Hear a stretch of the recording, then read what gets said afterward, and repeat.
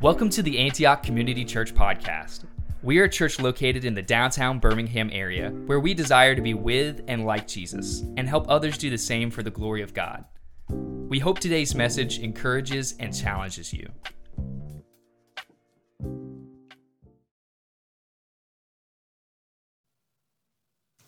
A reading from God's Word, Matthew chapter 5, verse 6.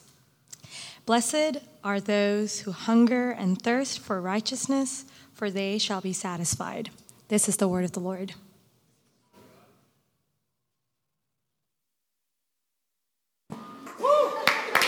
So if this past week, Lauren had one of her ideas, and obviously you know that one of those ideas was converting a school bus into a home, which left the burden on me to make that happen. We've lived in an RV. We've lived in all kinds of different places. Some of those are her ideas. Some of those are mine. But anyway, last week she had an idea to do the Whole30 diet. And if you know anything about the Whole30 diet, that means you can't eat sweets. You can't eat ice cream, okay? It's like a whole other category of what you can't eat. There's a whole list of things you can't eat, and we try and focus on the wholesome food that you can eat. But this past week has been difficult for me, especially in the evenings, because your body gets used to these rhythms that you put it in. And when you change something that you love and desire so much, like ice cream, then you kind of go into this withdrawal, if you will. And maybe too far, maybe not, but you get emptied of those things. The things that you love, like ice cream, Whole30 makes your body empty, and it hurts. Like you have physical pain in a way, a desire, mentally at least, you crave that so much. But instead of filling it with ice cream, you fill it with wholesome food. You fill it with things that your body needs and can nourish from. And so that ties into our scripture today, in that we're going to be looking at hungering and thirsting for righteousness, which is something that's wholesome and good for us, instead of what the world hungers and thirsts for. I'm not trying to tell you that ice cream's bad or that Whole30's righteous or anything like that. I can't wait till July 4th weekend where I get to eat some ice cream. But more important than our physical health is our spiritual health. And that's what we're going to be diving into tonight. So we are wrapping up that first half of the Beatitudes tonight. So there's a point where Jesus has been with the people, and he kind of goes up on the mountain, and he's got his disciples with him, kind of his inner circle of people, and he's going up there to preach the Sermon on the Mount. And the first thing that he preaches are these Beatitudes. And there's a handful of them, and they're all about not necessarily how to get into the kingdom, but he's preaching to his disciples. And so this is more of a how do his disciples live with a kingdom mindset as citizens of heaven instead of citizens of earth.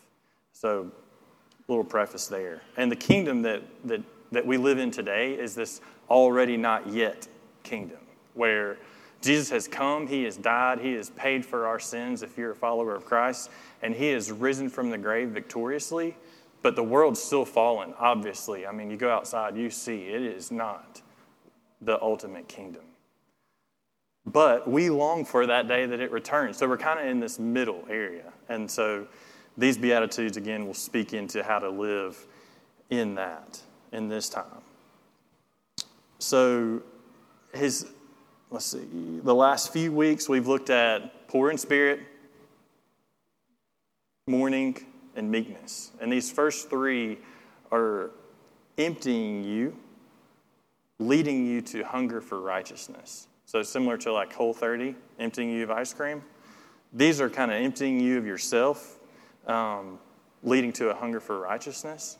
Okay, a little bit of a stretch, but the next three are filling, leading to persecution for righteousness. So sorry, a little bit of a spoiler alert, but that's kind of how this pattern is. So we're at the end of that first half. So Another thing to observe before we really dive in is these Beatitudes are totally flip-flopped of what the world would make you think. So how would being poor lead to being a recipient of the kingdom? How would mourning lead to being comforted? How would meekness or strength under control lead to inheriting the earth? And tonight falls right into that theme of opposites. Those who hunger and thirst for righteousness will be satisfied. Let's take a moment and pray, and then we'll continue. Lord, thank you so much for the opportunity tonight to hear from you. I pray that you speak through me and that your word is heard and that you open our minds and our ears to be convicted of your word and to let you change our lives. In Jesus' name, amen. When I think of satisfaction, I think of when John Johnson, wherever he is, had us over for this going away of Andrew Jetzel, which I'm sure we all miss dearly. But we had this big dinner at his house, and he cooked steak perfectly. He cooked potatoes that were smothered in cheese and sour cream and butter, which I know you're probably hungry right now, so sorry. And he cooked mac and cheese, I think, and he had salad and sweet tea, and we ate all that. And then he brought out banana pudding. And that was satisfied, right? I mean, we sat there, we couldn't even get up. We had to just rest with our full bellies for a minute and let it settle. But Jesus is saying those who are hungry and thirsty will be satisfied. So the opposite thing. The entire world is hungry and thirsty for something. Food, money, fame, likes on social media, attention, comfort, epic vacations, whatever it is. And certain companies will tap into that, like Snickers. So Mars Incorporated has capitalized on this hunger that the whole world has, the instant gratification. Remember those commercials? They say, like, there's the diva in the back seat, and they give him a Snickers, and he eats it, and all of a sudden he's fine again. It's because the world doesn't want to be hungry. The world wants to not feel that and just have that temporal, instant satisfaction. It's like if you had a guy, let's say that there's a man, and he's given $1 million, okay? And he's like, I'm going to go invest in something that will bring me satisfaction. And so he goes and he buys $1 million worth of Snickers, which, assuming he gets some sort of bulk discount, maybe like 2.5 million Snickers or so. And so he's thinking, yes, like I am going to be satisfied for life. Like I'm never going to hunger again because I can just grab one of my couple million Snickers and just be good, you know? But that's crazy, right? That's not right, okay? That's the last thing that, if someone gave you $1 million, that's the last thing you would do probably. So just bear with me. We'll get back on that in a minute. But this hunger that we have comes from an emptiness that all humans have. We all desire to fill ourselves with something. And our flesh tells us to fill it with things of the world, like Snickers. But our flesh is a liar. So what should we hunger for? Jesus says to hunger and thirst for righteousness. So what is righteousness, right? What's he talking about? The next 3 Beatitudes after this one give us an idea. Merciful, pure in heart, peacemakers. The rest of the whole chapter, Jesus talks about, he'll bring up a law from the Old Testament, like don't commit adultery, and then he'll up the ante. Not only that, don't lust. He'll say, you've heard eye for an eye, a tooth for a tooth, but he says, what? Turn the other cheek. That's right. Don't just love your neighbor. He says love your enemies. So the last verse of this chapter 5, he says, you must be perfect like my Father is perfect. So good luck with that. Is that not impossible? So let's get we've got kind of 3 categories of righteousness. we'll talk about each one, but one has to do with justification, one has to do with sanctification, and then one is kind of a missional. Okay, so the first one is the righteousness that you'll be judged on. No one can be righteous, no one is righteous, but if you're a follower of Christ, Jesus gives you that righteousness as a free gift. So we're justified. Father looks at us, he sees Jesus, if you're a follower of Christ. The second one, so that's the first one. The second one is sanctification. So the righteousness that the disciples are striving for. You're not wanting to just be stale, but striving for producing fruit from the Spirit. So a constant growth. Your whole life, you're striving to be more like Jesus. So sanctification. And then the third, righteousness of the entire world, which that already not yet kingdom. We're looking forward to when he makes all things new and when he returns and makes the new world. But right now, we hunger for this righteousness that's just not there at this point. But right now, what we can do is hunger for others to taste and see that Jesus is good and that Jesus is the only one that can fill that hole that we all have. So that's kind of the missional righteousness. And because, like we said, Jesus is up on the mountain and he is teaching his disciples. He's not necessarily evangelizing at this point. We'll focus on that second and third. So the sanctification, the growth, becoming like Jesus, and then the missional, looking outside to those that are lost. And remember, this beatitude does not say those who are righteous will be satisfied. Right? It just says those who hunger and thirst. But people can mix this up. So in Luke 18, and Kevin had mentioned this, I think a few weeks ago, there's the parable of the Pharisee and the tax collector, where Jesus says, he told this parable to some who trusted in themselves that they were righteous and treated others with contempt. So for people who are thinking they're righteous, that is a huge mistake. So if you remember, the parable is there's a Pharisee and a tax collector, and they're in the temple, and the Pharisee's like, so glad I pray all the time. So glad I give my money away all the time. Glad I'm not like that tax collector, right? And the tax collector is like beating his chest and saying, Lord, please have mercy on me, a sinner. And Jesus is pointing to the tax collector as the one who we should be more like. He says the tax collector went back to his house justified and not the other. Jesus came to save the sinner, not the righteous, the sick, not the healthy. So this is the mindset that Jesus wants for his disciples to have, to be broken over sin, not self-righteous. He wants us to have reverence for the Lord and call out to him. And he invites all people. There's a really beautiful illustration or invitation for the hungry and thirsty in Isaiah 55. You can turn there if you want. We'll talk about it again. But Isaiah 55, verse 1 and 2, it says, "Come, everyone who thirsts, come to the waters. And he who has no money, come buy and eat. Come buy wine and milk without money and without price. Why do you spend your money for that which is not bread, and your labor for that which does not satisfy? Listen diligently to me and eat what is good, and delight yourselves in rich food." So Jesus is inviting all who are hungry and thirsty to his table. And the only prerequisite or requirement is to come hungry and thirsty for his will. And why did the Pharisees not hunger and thirst for righteousness? They thought they were already righteous. But we don't need to make that same mistake. We must recognize that we're not able to do anything pleasing to the Lord on our own before we can receive the free gift of righteousness.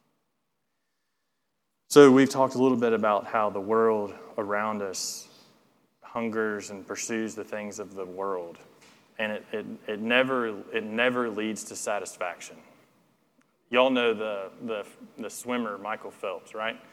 Really famous Olympian. He's got a whole pile of gold medals from how fast he can swim. And you would think, that guy, he's probably satisfied. He's probably doing great.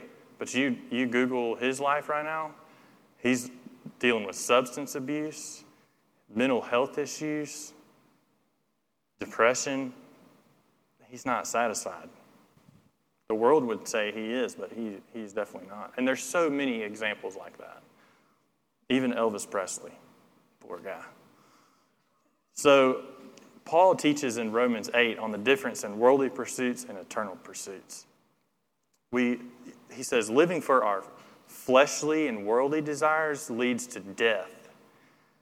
But if by the Spirit you put to death the deeds of the body, you will live. So we see there's this contrast. Our desires and his desires. In 2 Timothy 2:22, he says, flee youthful passions and pursue righteousness. That same thing. Before a relationship with Christ, we were slaves to sin. It was impossible to put to death the deeds of the body, and we could not on our own even resist a sinful act. But by the Spirit, remember he says, by the Spirit residing in us, we can battle against our flesh. We can wage war on sin. Every day we must ask the Lord to help us to kill sin and strive for righteousness. The famous John Owen quote y'all probably heard, be killing sin or it will be killing you. Because we're still in this already not yet, that's the reality of what we live in. So not only do we struggle in the battle against fleshly and sinful desires, but we let our minds wander and become anxious about tomorrow. Often I let my mind wander about diesel prices and the weather. Is it going to let me pour concrete next week? Or how, our daughters need to be doing all of these activities or whatever it is. Maybe it's you got a test coming up and how am I going to find the time to study for that and write this paper too? It's just, our whole mind gets consumed by these worries and these things that we see that we're dealing with, right?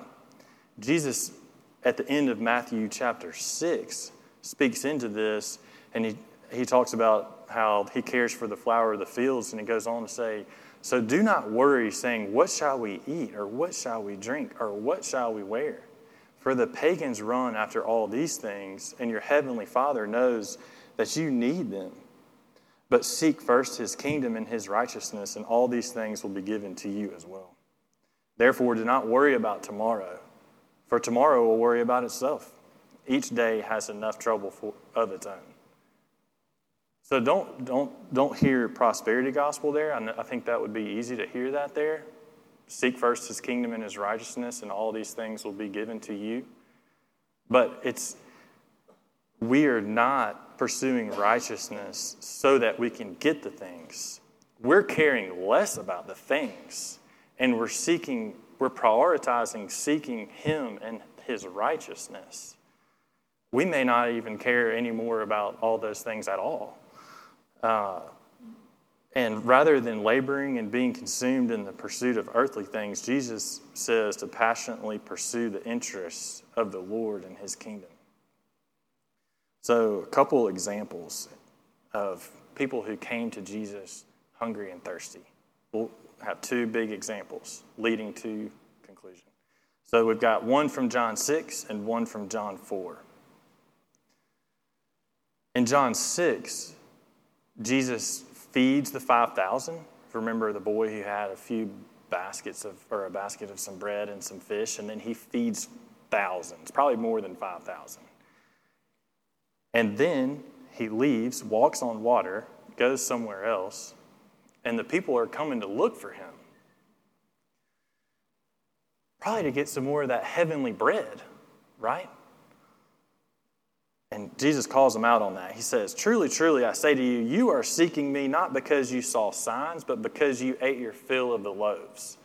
Do not work for the food that perishes, but for the food that endures to eternal life, which the Son of Man will give you. But can you blame these people? They're hungry. And at that time, you couldn't just go across the street and get some food. It was kind of hard to get food. So they're hungry, and they know if they could find Jesus, like they got really good food. Don't have to worry about that anymore. But they're missing it. Their mind is set on earthly things, their physical hunger, rather than the much larger reality of who it was that fed them and the eternal gift that he has to offer. So often we completely miss the point, don't we? When the Israelites, this is from ages, we've always missed the point. The Israelites wandering through the wilderness, being fed manna, bread falling from heaven, were more concerned with the provision than the provider. It's the same thing here in John 6. The people see the power of Jesus, that Jesus has to feed thousands, and they want to tap into that food source. And they're not interested in what Jesus is teaching them about who he is and who the Father is and how to have a relationship with him. They're missing it completely. Like the man who bought a truckload of Snickers. They missed it. So in John 4, Jesus and his disciples are passing through Samaria. And y'all are familiar with the story of the woman at the well, I'm sure. He came to sit by the well because he had been journeying. They've been journeying a long way. So he's tired, he's thirsty, he's hungry. Disciples go and they go find some food to buy. And this woman comes up and he asks her for a drink. And she's a Samaritan, he's a Jewish man, and their cultures are like oil and water. And even the fact that he's engaging her is just crushing cultural barriers, which is really cool to think about. He does that with us too. Crushes cultural barriers to reach all peoples. But Jesus answers, she asked, "Why are you talking to me?" And he answered her, "If you knew the gift of God and who it is that is saying to you, 'Give me a drink,' you would have asked him and he would have given you living water." And she replies, "Are you greater than Jacob, who made this well here? How are you even going to draw water? You didn't bring anything to get the water out of." And he says, "Everyone who drinks of this water from the well will be thirsty again. But whoever drinks of the water that I will give them will never be thirsty again. The water that I will give him will become in him a spring of water welling up to eternal life." So Jesus responded to the woman at the well, showing her he's greater than Jacob and he has eternal life to offer. When you thirst and desire for the water Jesus has, he will give it to you freely and you will always have it. That one true drink from the fountain of Jesus will leave you never thirsting again for anything else. And when you are thirsty for a drink, you have his water within you, the Spirit. And so when the disciples came back, they marveled that he was talking with this woman. But they didn't ask the question, "Why are you talking to this woman?" They were just kind of like, what's he doing? And they said, "Here, we brought this food we bought from this town. I know you're hungry. Eat it." And he said, "I have food to eat that you don't know about." And they were asking each other, "What's he talking? Where did he get food from? He's just been sitting out here at this well. Where did he get food from? What is he talking about?" Again, missing the point, right? He said, "My food is to do the will of him who sent me and to accomplish his work. Look, lift up your eyes and see that the fields are white for harvest. Already the one who reaps is receiving wages and gathering fruit for eternal life, so that sower and reaper may rejoice together." So this is it. This is what hungering and thirsting is all about. Hungering and thirsting for righteousness. Jesus, he's so hungry for the harvest that's there, he doesn't even care about his belly. He's hungrier than probably any of us have probably ever been in this moment, I'm assuming. But he doesn't even want to eat because he is so overwhelmed with his hunger to reach those people that are about to come to know their Lord and Savior for the first time. This pattern of abandoning his own physical needs and choosing to serve and chase after the will of the Father continues on. And he, excuse me, I'm getting excited. Jesus' desire to do the Father's will just continually crushes every other physical desire he had.